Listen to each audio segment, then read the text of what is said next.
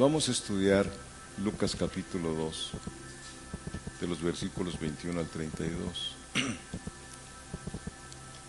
Ahí la santa palabra nos habla de un hombre, Simeón, y el niño Jesús. Así le puse como tema a esta enseñanza. Y no se habla mucho aparentemente de este hombre, pero ay, hermano, qué privilegio tan enorme tuvo Simeón. Y lo vamos a ver. Estamos tan acostumbrados siempre a ver nombres de la Biblia, hombres y mujeres de la Biblia, pero hermano, con que nos tocar un poquito de lo que han visto estas personas en su caminar, Dios nos ayude. ¿Ya tiene usted? Simeón y el niño Jesús. Ahí, en Lucas capítulo 2, versículo 25, ¿ya lo tiene? ¿Por qué estará esta cosa así?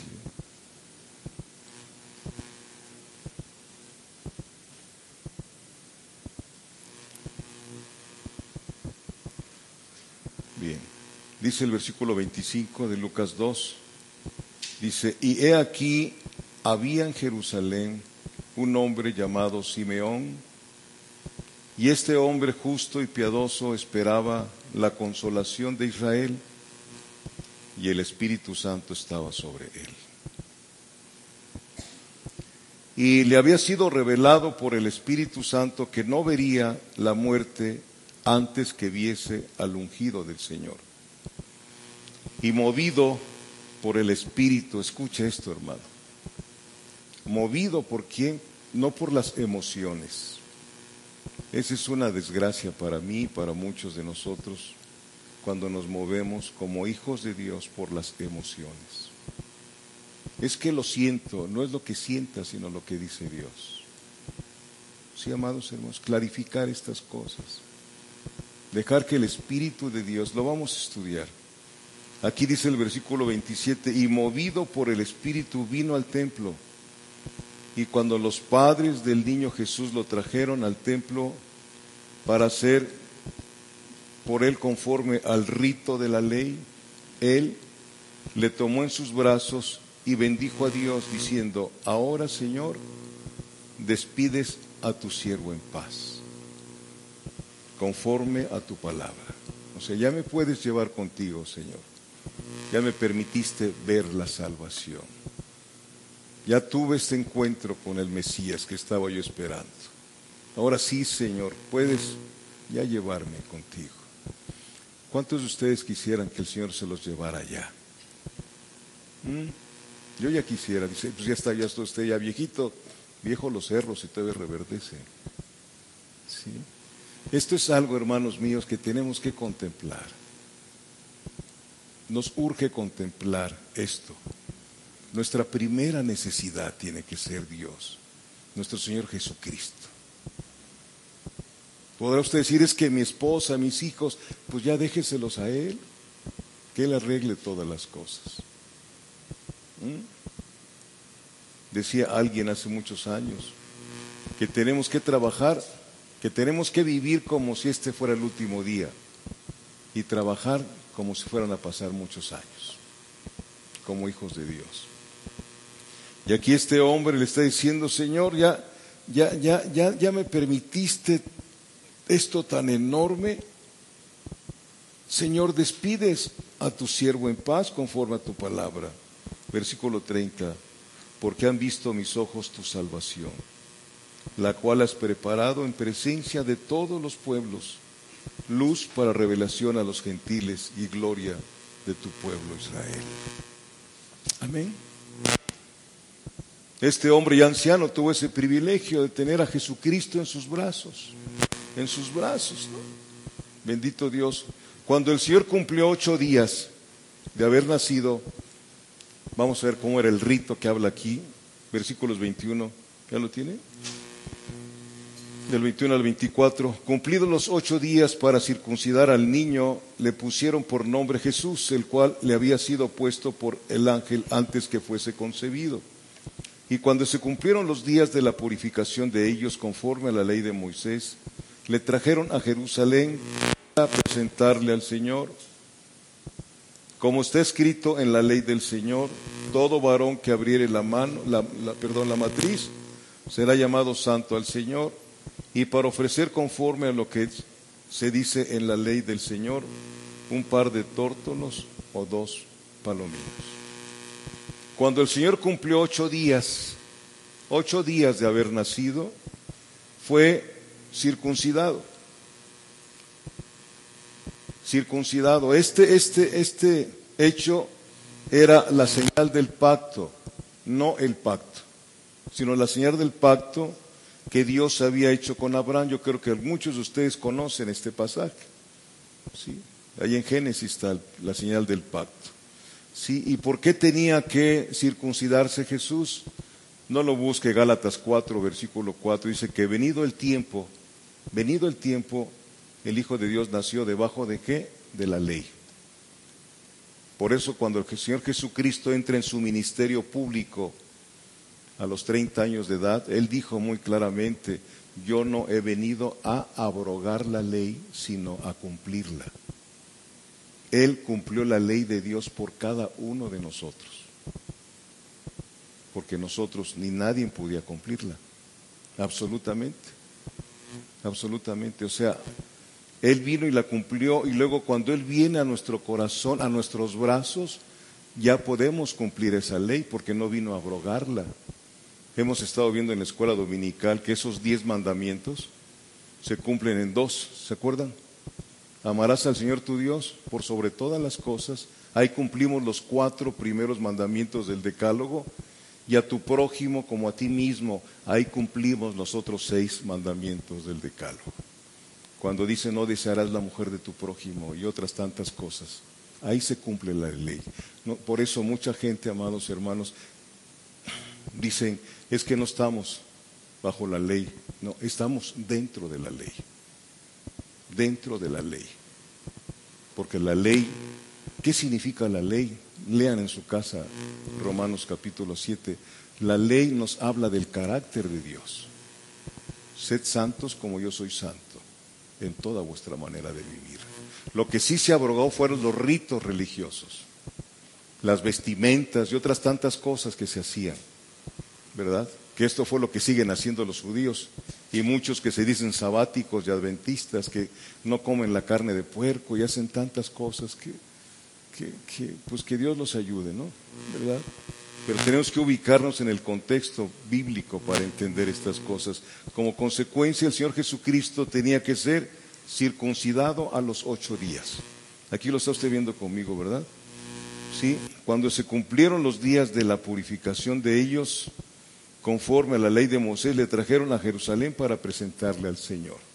Sabemos que bíblicamente los niños, los infantes no pueden ser bautizados, aunque hay algunas denominaciones que bautizan a sus infantes. Eso ya es problema de ellos con Dios, no con nadie.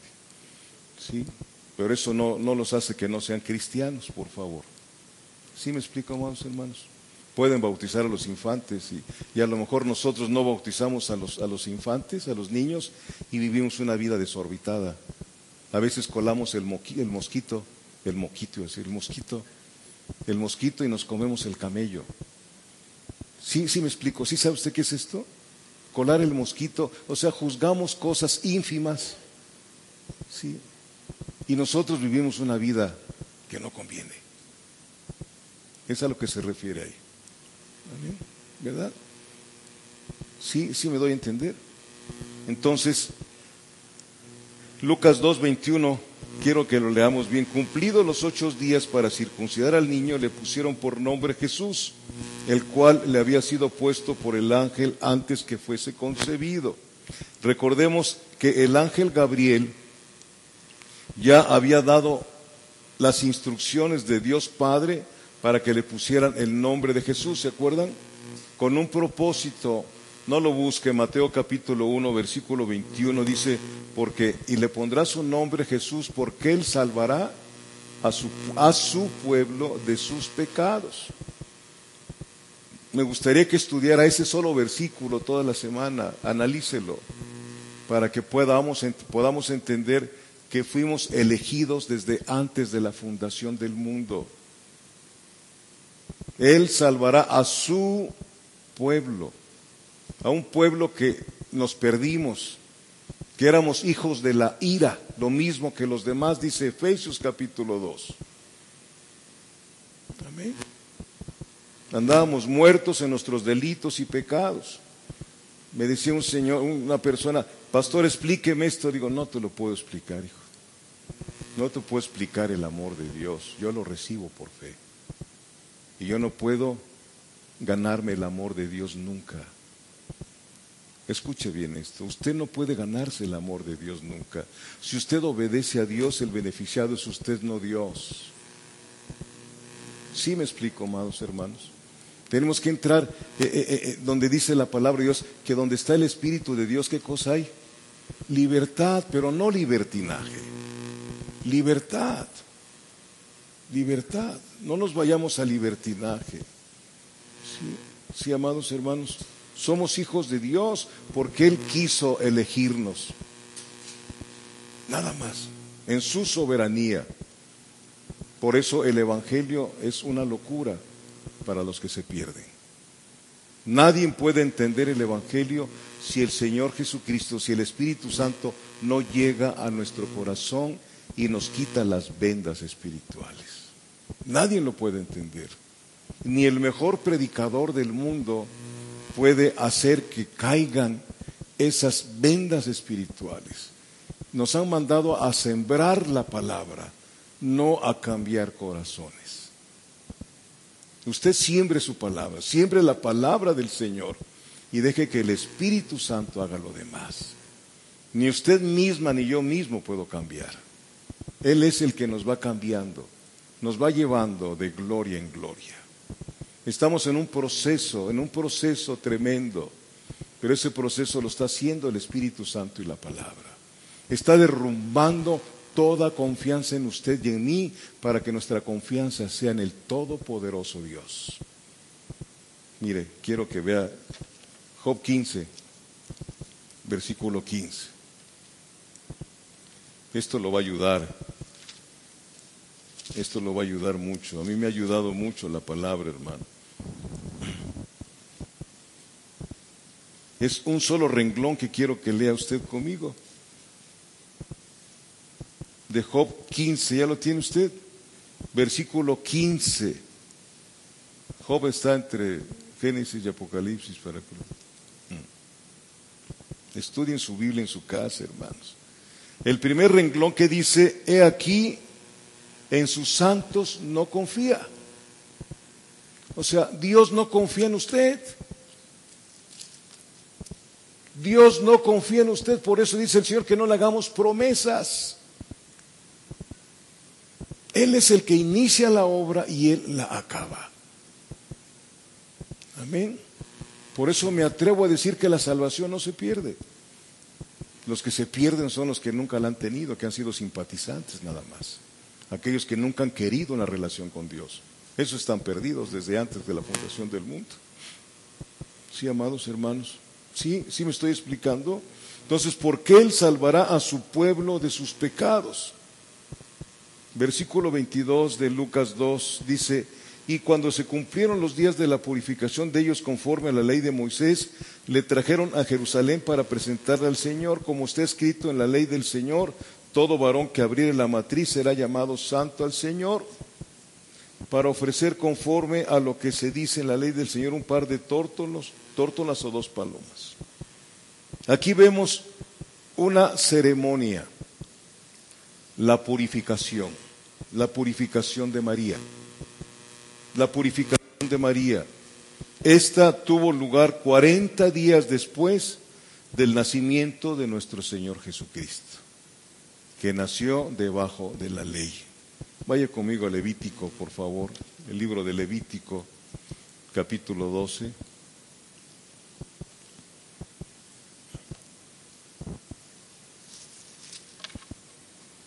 Cuando lo tenga, diga amén, por favor. Levítico 12. Si no sabe dónde está, con confianza levante su mano. Estamos en una escuela y pida ayuda para que le enseñen dónde está la palabra. No se avergüence Yo al menos cuando yo empecé, yo cada rato levantaba la mano para que me fueran a enseñar. Para que me fueran, no, es que me da pena, pues que no le dé pena. Le va a dar más pena cuando no entienda más las cosas. Pida ayuda. ¿Sí me explico bien? Levítico 12, versículos del 1 al 4.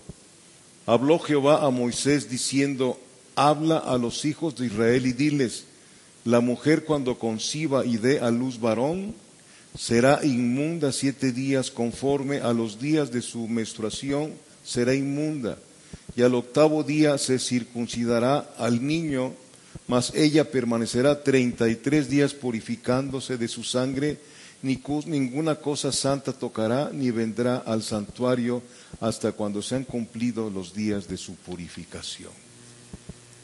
Amén. ¿Lo ven conmigo? ¿Sí? Esto era lo que estaba cumpliendo María, la purificación de María. Y esta tuvo lugar ¿cuántos días después? 40 días. 40 días. Cuando nacía una mujer, la purificación era de 60 días, no de 40 días. Era según Dios había establecido. Ya lo puede seguir leyendo ahí en ese mismo capítulo. Los padres debían de llevar un cordero para el holocausto. ¿El holocausto qué cosa es? Sacrificio.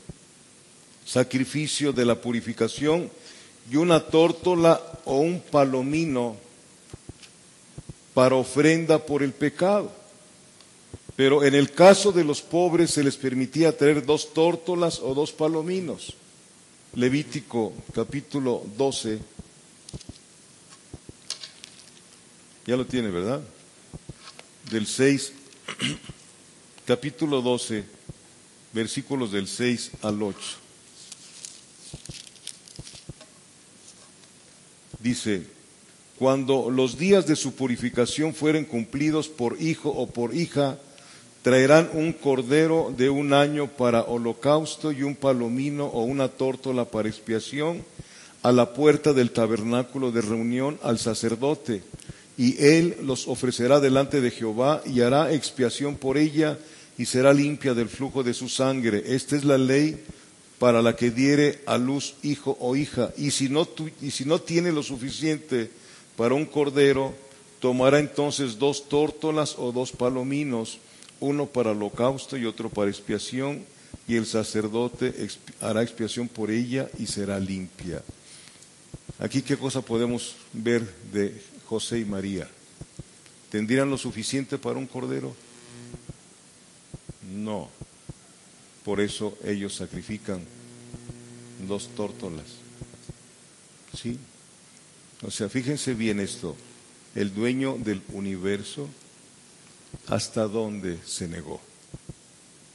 Por eso necesitamos entender las cosas de Dios. El dueño de todo el universo, el dueño del oro, la plata, el dueño de su vida y de la mía, ¿hasta dónde se negó? ¿Hasta dónde se humilló el eterno Dios para venir a salvar a personas que no queríamos nada con Él? Que Dios le ministre en estos días lo que Él hizo por usted y por mí.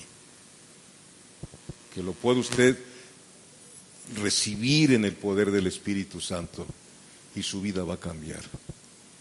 No va a ser un próspero año nuevo, sino va a ser la eterna vida con usted para ti. Amén. Que Dios le pueda ministrar lo que hizo. ¿Hasta dónde se negó? Porque a nosotros no nos gusta negarnos.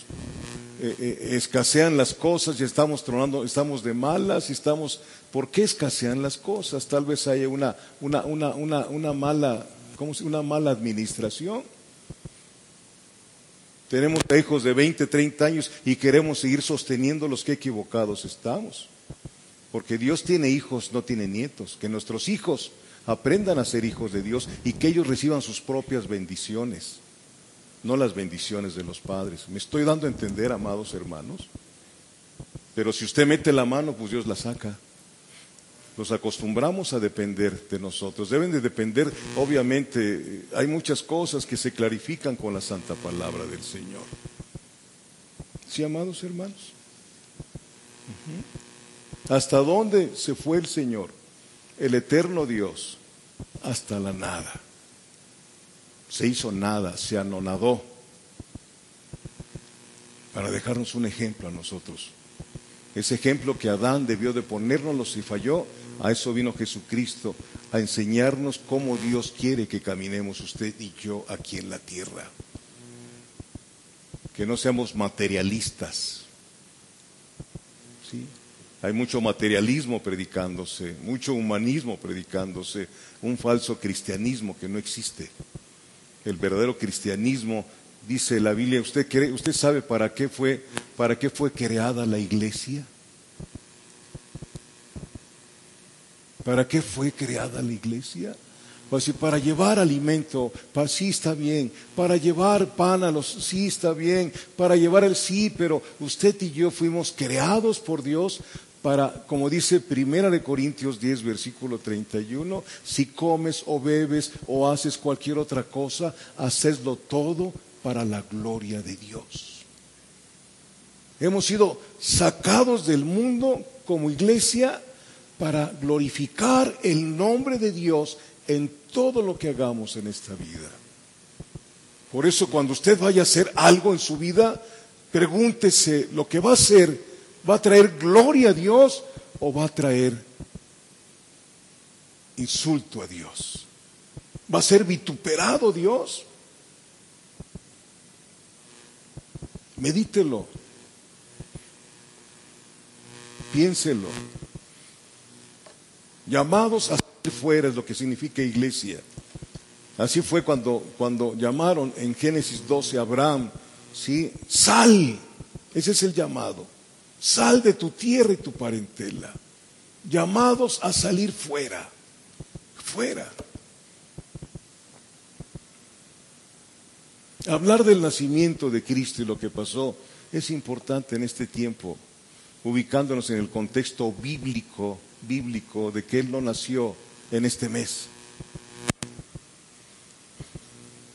¿Sí? Él no nació en este mes. ¿Me estoy explicando? Pero hay que escudriñar la palabra. Y además, Él no dejó establecido que se festejara la natividad, sino su muerte. Haced esto en memoria de mí. Cuando venimos a tomar la mesa del Señor, es cuando realmente debiéramos estar toda la iglesia, si podemos, haciendo memoria del Señor. O sea, estamos al revés, ¿no? Cuando hay Navidad, invitamos a los hermanos, no es malo. No es malo ir a la casa, así como no, vamos a convivir, pero ¿por qué no venimos cuando el Señor estableció hacer esto en memoria de mí, a tomar la Santa Cena? ¿Por qué? Cuestiónese usted, no estoy condenando ni acusando, nada más estoy hablando de lo que Dios me pone en mi boca que yo les recuerde. ¿Sí, hermanos? Entonces, después de esto se presentó al niño Jesús en el templo de Jerusalén. Vamos a Lucas 2:24. Para ofrecer conforme a lo que se dice en la ley del Señor un par de tórtolos o 2 palominos. Hermanos, si usted no tiene nada y tiene a Cristo en su corazón, usted tiene todo. Usted tiene todo. Si realmente Cristo está en su corazón, usted tiene todo. Si usted tiene muchas cosas y Cristo no está en su corazón, usted no tiene nada. Usted puede ser un pobre rico.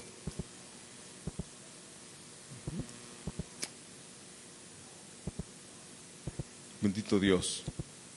Versículo 25 al 27. Y he aquí, cuando presentan al niño en el templo, y he aquí había en Jerusalén un hombre llamado Simeón, y este hombre justo y piadoso esperaba la consolación de Israel, y el Espíritu Santo estaba sobre él, y le había sido revelado por el Espíritu Santo que no vería la muerte antes que viese al ungido del Señor.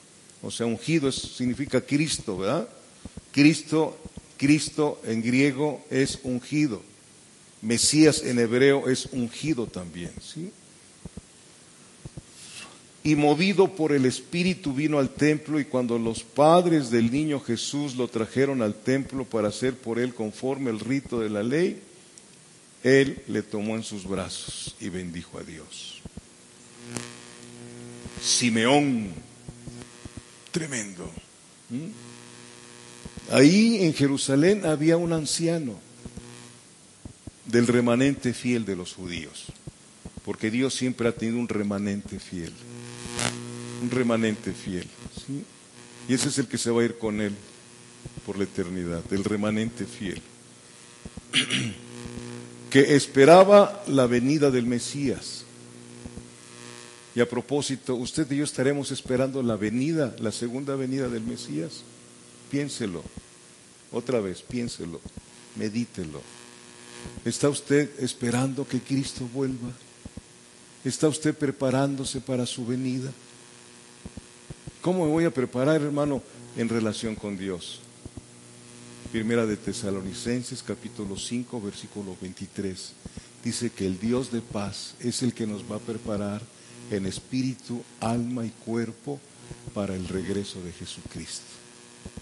Si usted y yo no tenemos una relación con Dios, ¿cómo nos va a estar preparando el Padre? ¿Cómo? Si no tenemos una relación con Él y con su palabra. Lea en su casa Primera de Tesalonicenses 5, 23. Y ahí va usted a leer lo que le estoy diciendo. Bendito Dios. ¿Qué clase de persona era Simeón? Lo vemos en el versículo 25. Era un hombre justo y ¿qué más? Y piadoso. Justo y piadoso y también de fe, porque estaba esperando la consolación de Israel. Estaba esperando la consolación de Israel. Aleluya. Bendito Dios. ¿Qué más había en la vida de Simeón? El Espíritu Santo. El Espíritu Santo. Y el Espíritu Santo estaba sobre él. Sobre, esa palabra sobre él, ya se los dije en un principio, nos habla mucho, nos indica que este hombre vivía bajo el gobierno del Espíritu de Dios. Era gobernado en todas sus cosas por el Espíritu Santo. No se movía si el Espíritu Santo no lo dirigía. Así, hermano, ¿y cuándo me va a hablar a mí el Espíritu Santo? Primero, cuando usted sea hija o hijo, y segundo, cuando usted dedique su vida a Él. Entonces el Espíritu Santo le va a hablar de muchas maneras. Le va a decir qué hacer, a dónde ir y qué decir. Cuando usted se meta con Dios, cuando usted escudriñe la Biblia, cuando usted tenga esa relación con Dios todos los días, usted va a aprender a escuchar la voz de Dios. Mientras tanto va a tener que estar escuchando profetas que no son de parte de Dios y otras tantas cosas. Porque esto es muy personal, si lo sabe usted, es entre usted y Dios. Que si sus hijos no quieren nada, usted con él y déjele a sus hijos a él.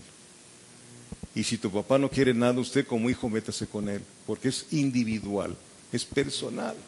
La salvación es personal. Bendito Dios. Entonces era una persona justo, piadoso, de fe y gobernado por el Espíritu de Dios. Por tal motivo se le había dado una revelación. Versículo 26, se le dio una revelación y le había sido revelado por el Espíritu Santo que no iba a morir antes que viese al ungido del Señor. Esto dice mucho de una relación con Dios. ¿Sí?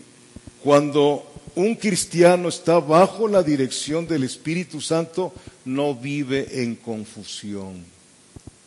Sabe qué hacer. No vive en confusión, ni en desesperación. Mire qué dice el Salmo 25, versículo 14.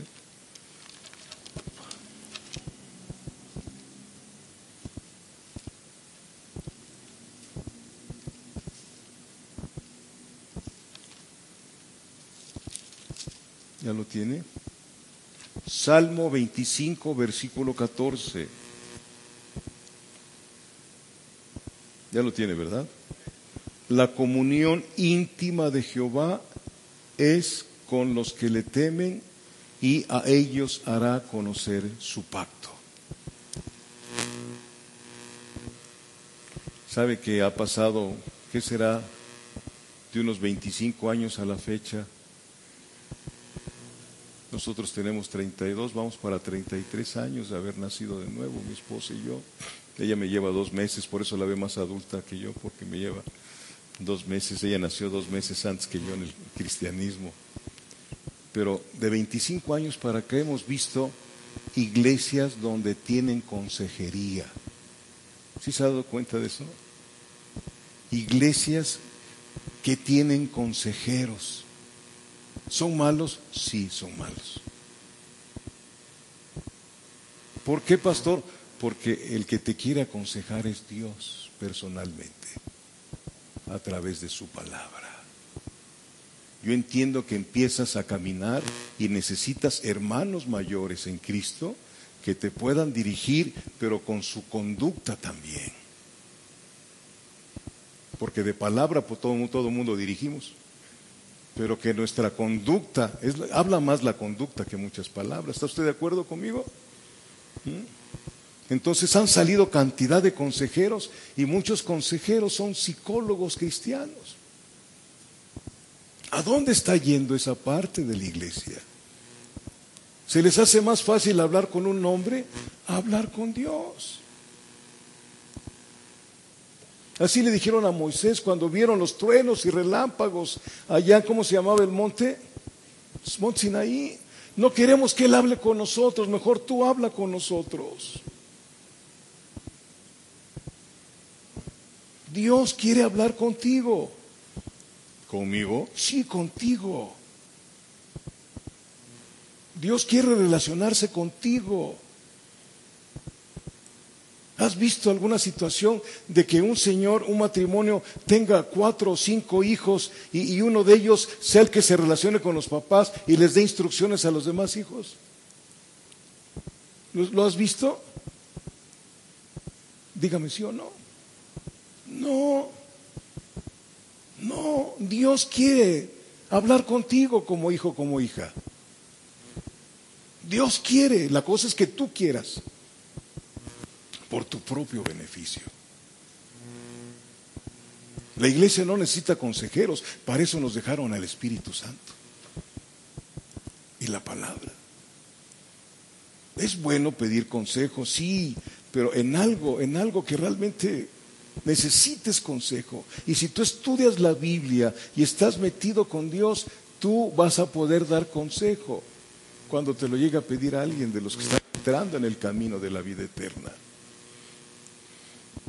Y un consejo divino. ¿Sí? David Wilkerson falleció en un accidente automovilístico hace unos 2 años, creo. Un hombre que tenía una congregación numerosa, pero tenía así también pastores. Dice en un comentario que llegaron a pedirle consejo. ¿Cómo es posible? ¿Cómo está tu iglesia? ¿Qué debemos de hacer? Y les dijo, yo no les puedo decir, váyanse a su casa, regresen a su país y métanse a su recámara. Ahí, cuando estén en su recámara, su Padre que los ve en secreto, los recompensará en público. Porque Dios tiene una visión para cada uno de sus hijos. La multiforme sabiduría de Dios será dada a conocer a los principados y potestades en los lugares celestiales a través de su iglesia. Efesios 3, versículo 10. Esto es muy importante, hermano. La iglesia es sumamente importante en este mundo, por eso Satanás se ha metido a turbarla de muchas maneras. Entonces, cuando un cristiano está bajo la dirección del Espíritu Santo, no vive en confusión. Sus secretos son para los que le temen. Dios quiere platicar contigo. Dios quiere hablar contigo. ¿Qué tiempo le das? ¿Qué tiempo le das para que Él hable contigo? Cuando vivimos como Simeón, gobernado por el Espíritu Santo, Dios nos revela hasta el tiempo de nuestra partida, hasta el tiempo que vamos a partir de aquí. Por eso Él dice aquí, Señor, ahora sí ya puedes llevarme contigo. Ya cumpliste tu palabra. Sí, mire, veamos esto. Hechos capítulo 20, para verlo con la palabra del Señor. Hechos capítulo 20.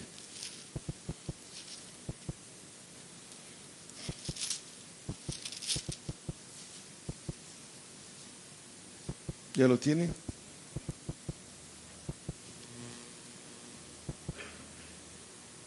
Versículo 22. Dice el apóstol Pablo, había estado con la iglesia de Éfeso, los ancianos de la iglesia de Éfeso. Dice, ahora, versículo 22, ahora he aquí ligado yo en espíritu voy a Jerusalén sin saber lo que allá me ha de acontecer, salvo que el Espíritu Santo por todas las ciudades me da testimonio diciendo que me esperan prisiones y tribulaciones. Escuche bien lo que hace el Espíritu Santo. Ya no usted está escuchando fantasías. Vea lo que dice el Espíritu Santo. ¿Sí? Versículo 24, pero de ninguna cosa hago caso, ni estimo preciosa mi vida para mí mismo, con tal que acabe mi carrera con gozo y el ministerio que recibí del Señor Jesús, para dar testimonio del Evangelio de la gracia de Dios. Segunda de Timoteo 4, por favor. Salvo que el Espíritu Santo me dice que me esperan conflictos y cárcel. Señor, yo no voy. Yo quiero un evangelio de prosperidad, donde no me pase nada a mí. Ya Cristo pasó todo por mí, así se atreven a predicar. Ya tiene usted 2 de Timoteo 4, versículos 6 al 8. Fíjense, ahí está Pablo. 2 de Timoteo capítulo 4, versículos del 6 al 8. Dice, porque yo ya estoy para ser, ¿qué? Sacrificado. Le cortó la cabeza a Nerón. Yo ya estoy para ser sacrificado y el tiempo de mi partida está cercano. He peleado la buena batalla, he acabado la carrera, he guardado la fe. Por lo demás me está guardada la corona de justicia, la cual me dará el Señor juez justo en aquel día, y no solo a mí, sino también a todos los que aman su venida. ¿Usted ama la venida del Señor Jesucristo? ¿Está usted con esa ansia de conocerlo personalmente? ¿Está usted con esa ansia de vivir con Él eternamente?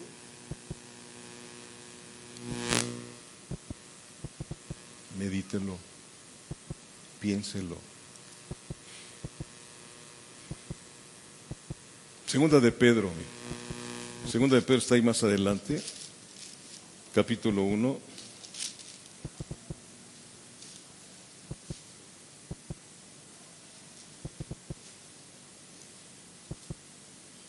¿Ya lo tiene usted? Segunda de Pedro capítulo 1 del 12 al 15. Aquí está hablando ahora el apóstol Pedro. Dice, por esto yo no dejaré de recordaros siempre estas cosas, aunque vosotros las sepáis. Fíjense bien.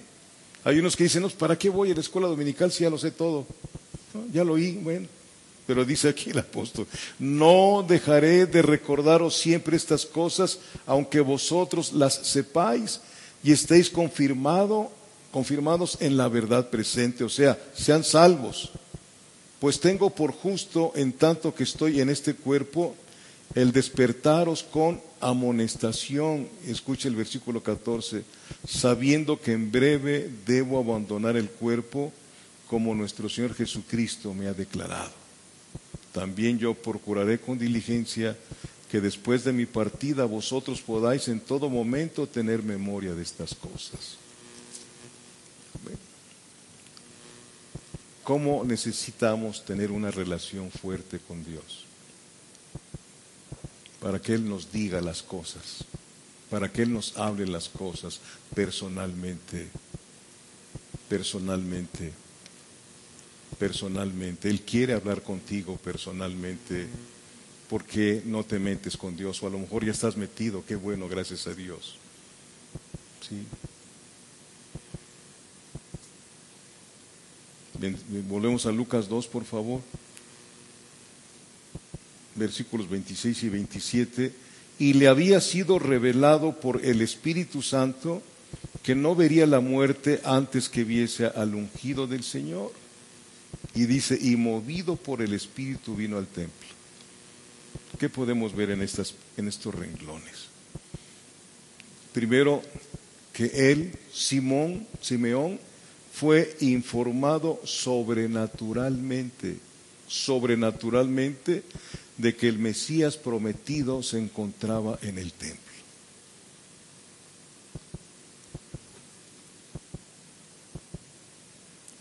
Quiero hacer un comentario, y no lo he hecho a solas, lo he hecho con algunos ministros. Cuando dicen, vamos a meter a la iglesia y hacer trabajos para atraer a fulano, y yo les he dicho, ¿por qué mejor no nos metemos como iglesia a orar para atraer al Espíritu Santo a la iglesia? ¿Por qué no lo hacemos así? Hermano, ¿usted no cree? No, sí creo. Pero yo, ¿para qué quiero que venga aquel? ¿Para qué meto a la iglesia en trabajos que no rinden fruto? ¿Por qué no oramos para atraer la presencia del Espíritu Santo? Entonces la iglesia va a cambiar. Va a cambiar. ¿Por qué? Porque el Espíritu Santo nos va a cambiar. Nadie más. Nadie más. Nadie más lo puede hacer. ¿Sí? Simeón fue informado sobrenaturalmente de que el Mesías prometido se encontraba en el templo. Publicidad, va a venir fulano al templo y ahí va la gente. Hermano, no se deje llevar por esas cosas. Dejes dirigirse por el Señor y va a cambiar su vida totalmente. Totalmente va a cambiar. Va a cambiar. Dios mío. ¿Sí? Adiós. Versículo 28. Él le tomó en sus brazos y bendijo a Dios diciendo, ahí pronuncia un cántico, es un cántico del 29 al 31. Ahora, Señor, despides a tu siervo en paz, conforme a tu palabra, porque han visto mis ojos tu salvación, la cual has preparado en presencia de todos los pueblos. Luz para revelación a los gentiles y gloria de tu pueblo Israel. Fíjense, lo toma en sus brazos y está hablando con el niño. Está hablando con él. ¿Sí? Cuando recibimos la enseñanza del Evangelio acerca de Cristo y creemos y recibimos la fe en Cristo, es como si tomase usted a Cristo en sus brazos, amados míos. Como usted lo toma en sus brazos, ¿qué tenemos en medio de los dos brazos? El corazón. Es cuando usted recibió a Cristo verdaderamente, sí, usted puede abrazarlo. Usted puede postrarse delante del Señor, ahí en su recámara, besar los pies del Señor. Humillarse, no es humillarse, es algo glorioso que usted y yo, que somos tan soberbios y tan orgullosos y tan pagados de nosotros mismos, llegue el momento en que nos humillemos hasta el piso, ahí en la recámara, delante del Todopoderoso, y hablar con Él y decirle todo lo que Él sabe que está pasando en nuestra vida. Todo. Y Él nos va a ir dirigiendo y vamos a vivir una vida diferente, y nuestra vida va a ser un beneficio para muchísima gente. Realmente, cuando tenemos esa relación con Dios, no tiene usted que andar forzando a la gente a que vaya a Cristo. Usted no lo puede hacer. Que realmente la atracción en su vida sea la vida de Cristo.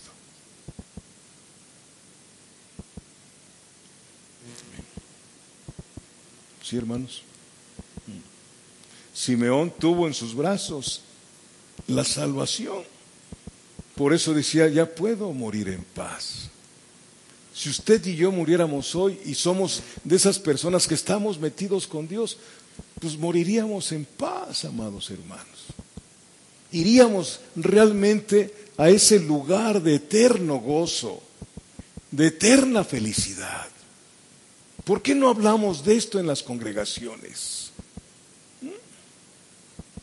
¿Por qué no hablamos del Rey de Reyes y Señor de Señores para que la gente sea cautivada por Jesucristo? No por lo que Él nos pueda dar. Él te puede dar lo que tú quieras, entre comillas, pero no te da de Él. ¿Qué quieres? ¿Quieres un carro, una casa, o quieres un trabajo, o quieres su presencia, que es más hermosa que cualquier cosa? Ahí está el desbalance que hay. Y muy fuerte, muy fuerte. Ya me concediste lo que me habías prometido, le dijo Simeón, así viéndolo, ¿sí? Señor, ya me concediste lo que me habías prometido. Despide a tu siervo en paz. Aleluya. ¿Por qué? Versículo 30. Porque han visto mis ojos tu salvación. ¿Se acuerda de Juan capítulo 3, versículo 3 que dice? Que el que no nace de nuevo no puede ver el reino de Dios. Porque han visto mis ojos tu salvación. Despídeme en paz, que dice el versículo 5 de Juan 3. El que no nace del agua y del Espíritu no puede entrar en el reino de Dios. Para entrar en el reino de Dios hay que nacer de nuevo, hay que ver primero. Si no, no podemos entrar. Porque han visto mis ojos tu salvación. Ya puedes dejar que tu siervo se vaya. Ya he estado haciendo el trabajo que me encargaste, Señor. Ya tengo determinada edad, Señor. Ya me has cumplido lo que me prometiste. Señor, ya quiero estar allá contigo. Allá contigo, Señor. Allá donde no habrá más llanto, ni más tristeza, ni más dolor. Cuando estamos enamorados de Cristo, hermanos, amamos a la gente que vive con nosotros, claro que sí, pero amamos más estar con Él que aquí abajo. Por eso dice el que no aborrece padre, madre e hijos.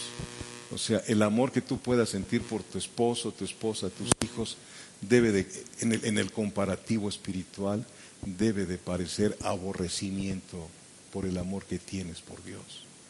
¿Sí me expliqué?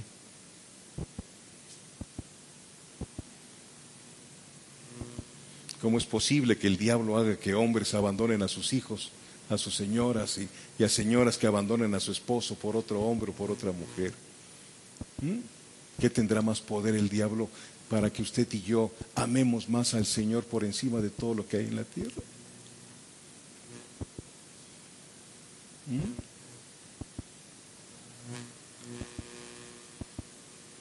Bendito Dios. Cuando estamos así, hermano, enamorados del Señor, este mundo aparece despreciable en todos los aspectos. ¿Lo ves? De otra manera. No nos han mandado a aborrecer al mundo, sino que cuando vivimos como Cristo manda, el mundo nos va a aborrecer a nosotros. Hasta nos va a matar. Bendito Dios. Bendito Dios. Amén. El que no nace de nuevo no puede ver el reino de Dios. Lucas 2 del 28 al 32, quiero leerlo otra vez. Él le tomó en sus brazos y bendijo a Dios diciendo: ahora, Señor, despides a tu siervo en paz conforme a tu palabra, porque han visto mis ojos tu salvación, la cual has preparado en presencia de todos los pueblos, luz para revelación a los gentiles y gloria de tu pueblo Israel. Amén. Simeón entonces recibió la revelación por parte del Espíritu Santo que la salvación de Dios no era para un pueblo determinado, en este caso los judíos. Sí, el Mesías vino, ¿para qué? Para salvar a todos aquellos que estaban en diferentes naciones. ¿Lo está usted viendo conmigo? Esa fue la revelación. Recibió más revelación. Por eso dice el 32, luz para revelación a los gentiles. y gloria de tu pueblo Israel. ¿Por qué la gloria del pueblo Israel? Porque de ahí nació el Señor Jesucristo, de la Virgen María. Jesucristo fue judío, ¿sí? Entonces, él recibió la revelación, ya era un judío, recibió desde antes la revelación de que la salvación no era nada más para un solo pueblo, como piensan muchos judíos, que no quieren a Cristo, no quieren nada con Cristo. Ellos piensan que son el único pueblo que hay, que pertenece a Dios, y no es cierto. Este hombre Simeón, que era judío, supo por revelación del Espíritu Santo que la salvación era para todos, pero no todos quieren.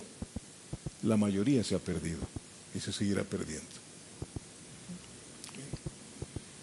Y además, otra de las cosas,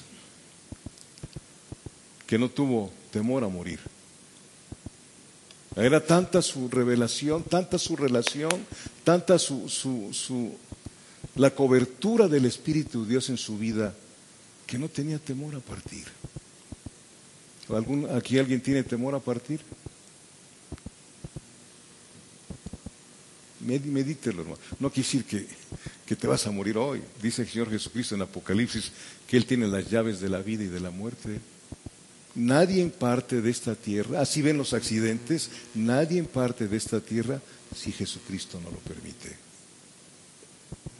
Han muerto cantidad de personas últimamente, ¿no los ha visto los accidentes que hay? Una señora ahí que viene, una muchachita ahí en su carro a 120 kilómetros por hora, no sé si lo leyó, pienso que sí, pegó en el camellón y de ese carro, un Volkswagen, como el que tenía tu papá, no me acuerdo qué marca era, se salió el motor y la transmisión y cayó encima de una camioneta y la señora quedó muy mal, prensada. Su niño de 6 meses solamente quedó más o menos bien. Y la gente dice, bueno, si existiera Dios, ¿por qué pasan estas cosas? ¿No dice el Señor que respetemos las señales que ponen las autoridades? ¿Sí o no? ¿Verdad? ¿No se ha fijado cuántos manejan carretera? Vamos manejando en carretera, pero hasta 130 kilómetros, y vemos una patrulla y ¡fum! Le detenemos. ¿No? Y nos vamos, hermano, nos está viendo Dios.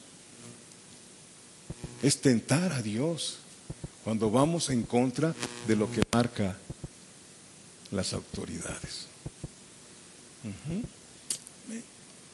Bendito Dios, esa es una añadidura a lo que estamos viendo en esta noche, porque mucha gente está saliendo a las carreteras, hermano, y qué tremendo es. Sí, amados hermanos, entonces no tuvo temor a partir.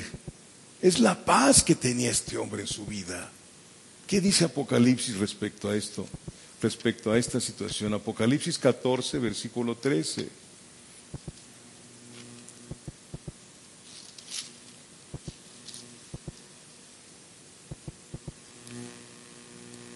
¿Ya lo tiene usted? Dice, Apocalipsis 14, versículo 13, oí una voz que desde el cielo me decía, ¿desde dónde? Desde el cielo, escribe, bienaventurados de aquí en adelante los muertos que mueren en el Señor. Sí, dice el Espíritu, descansarán de sus trabajos porque sus obras con ellos siguen. ¿Amén? Descansarán de sus trabajos porque sus obras con ellos siguen. Hoy estamos viendo la obra de Simeón. Él ni se imaginaba que en esta noche usted iba a escuchar algo de la vida que él tuvo aquí en esta tierra. Sus obras siguen. Había probablemente otras tantas personas en el templo, porque no estaba nada más José y María el niño y Simeón, habían otras tantas personas, pero siempre Dios pone un ejemplo. Podemos saber aquí muchas gentes, puede llenarse este lugar, pero Dios sabe qué clase de personas somos. Y en ese momento había muchas personas ahí en el templo, ¿sí? Pero Dios no nos dice nada de esas personas, solo nos dice de una mujer, una profetisa llamada Ana. Amén. Versículo 36 de Lucas 2, ¿ya lo tiene usted? Estaba también allí Ana, profetisa, hija de Fanuel, de la tribu de Aser, de edad muy avanzada, pues había vivido con su marido 7 años desde su virginidad. Y era viuda hacía 84 años, fíjense nada más, viuda 84 años. Pero no se apartaba del templo, sirviendo de noche y de día con ayunos y oraciones. Qué ejemplo, ¿verdad? Versículo 38. Esta, presentándose en la misma hora, daba gracias a Dios y hablaba del niño a todos los que esperaban la redención en Jerusalén. Era profetisa y ¿qué más? Evangelista. ¿Cómo debemos tener esas viudas, verdad? Aquí, esas mujeres. Hermano, ¿qué haría la iglesia sin mujeres? Nada. Perdón por los varones. Pero ellas son siempre las que están ahí dispuestas. Siempre, siempre, siempre. Siempre, siempre. ¿Quiénes estaban alrededor de la cruz? Las mujeres.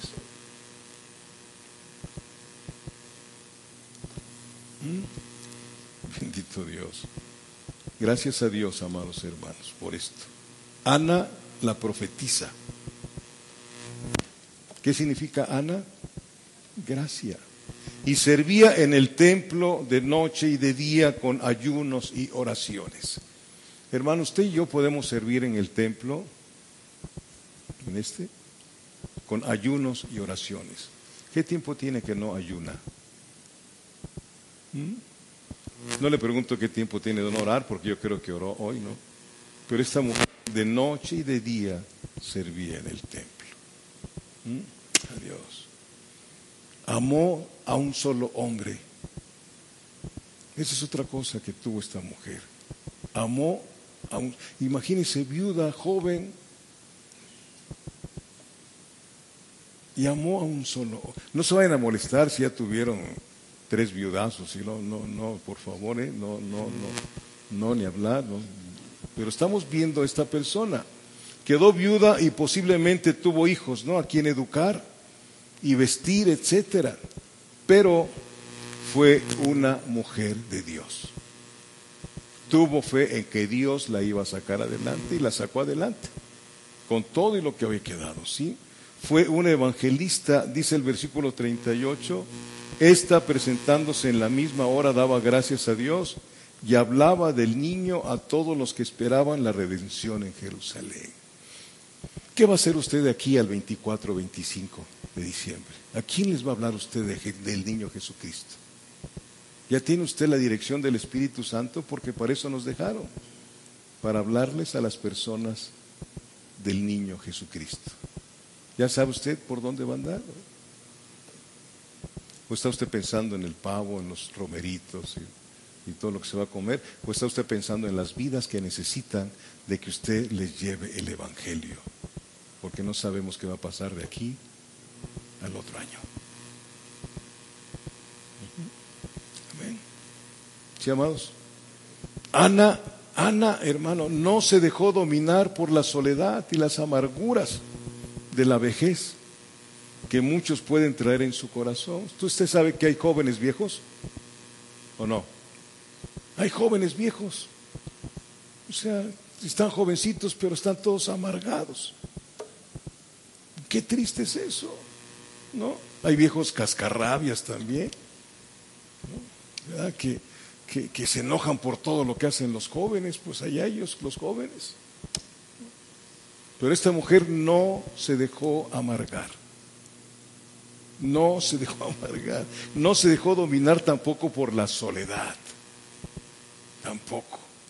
Señor, dame otro marido. No. Ya tienes uno que soy yo, le dijo Jesucristo. Amén.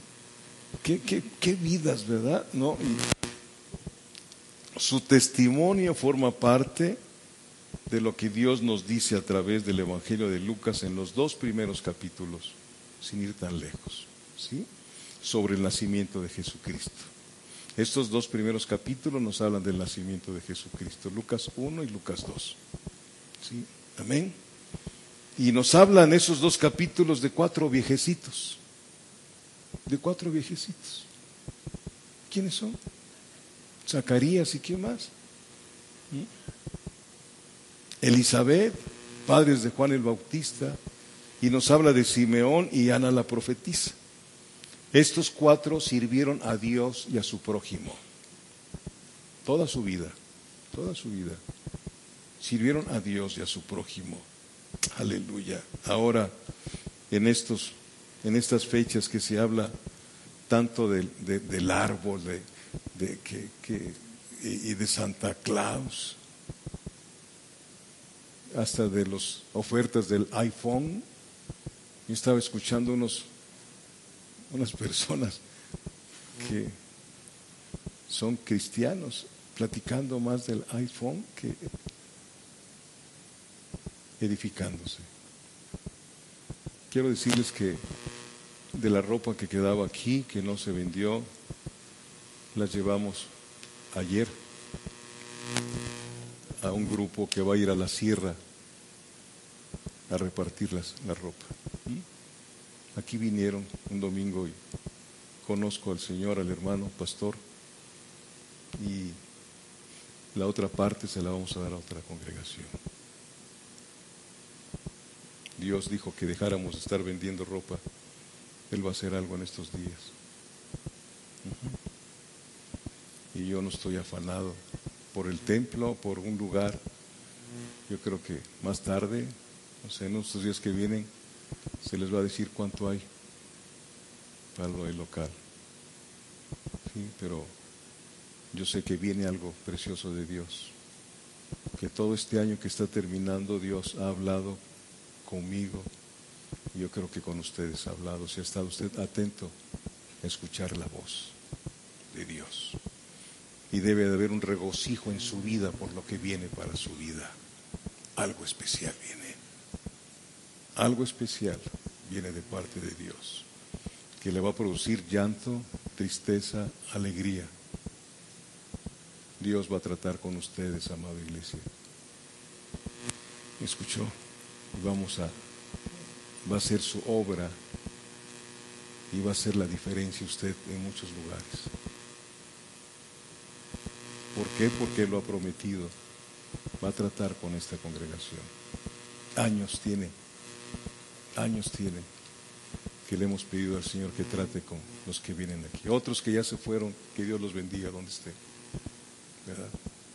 Pero usted es muy importante para Dios, muy importante. Ojalá que a usted también le importe Dios más que otra cosa, porque Dios lo que empieza lo termina. Amén. Un día me dijo, voy a llenar ese lugar, no sé cuándo lo voy a hacer, pero va a ser como un hospital. Y decía, Señor, pero los hospitales huelen mucho a medicina. Dice, pero ahí los voy a sanar, pero no se van a quedar ahí. Y yo pienso que antes de que yo me vaya, el Señor va a cumplir con lo que me dijo hace años. Van a venir personas muy lastimadas, pero no por otras personas, porque uno es el que se lastima a uno mismo. Es uno mismo, es el diablo el que te lastima. Creo que les dije de un pastor que tiene aquí una congregación muy grande.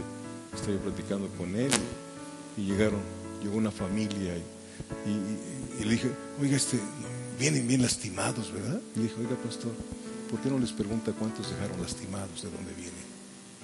Porque luego quiere uno congraciarse con la gente, ¿no? No se vale.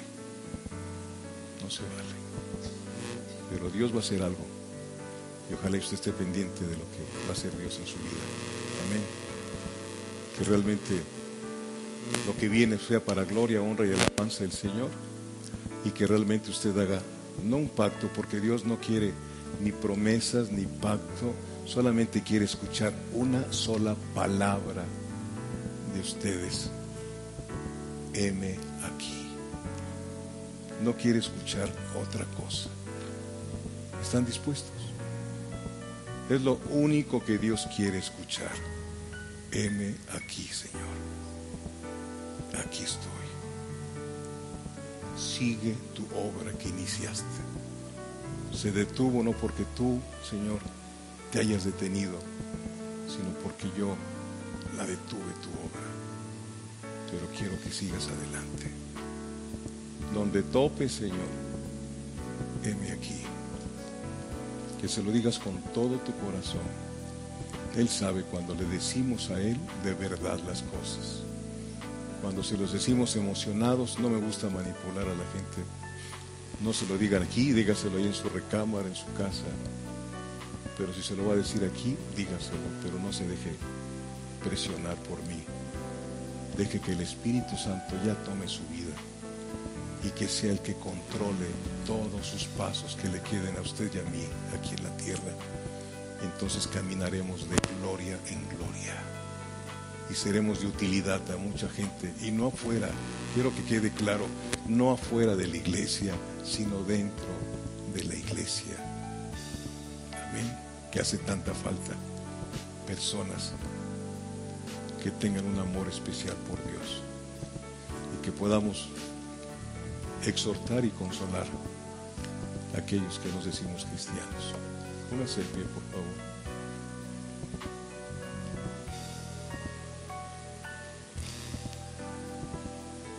Ojalá que aquí haya muchos Simeones y Anas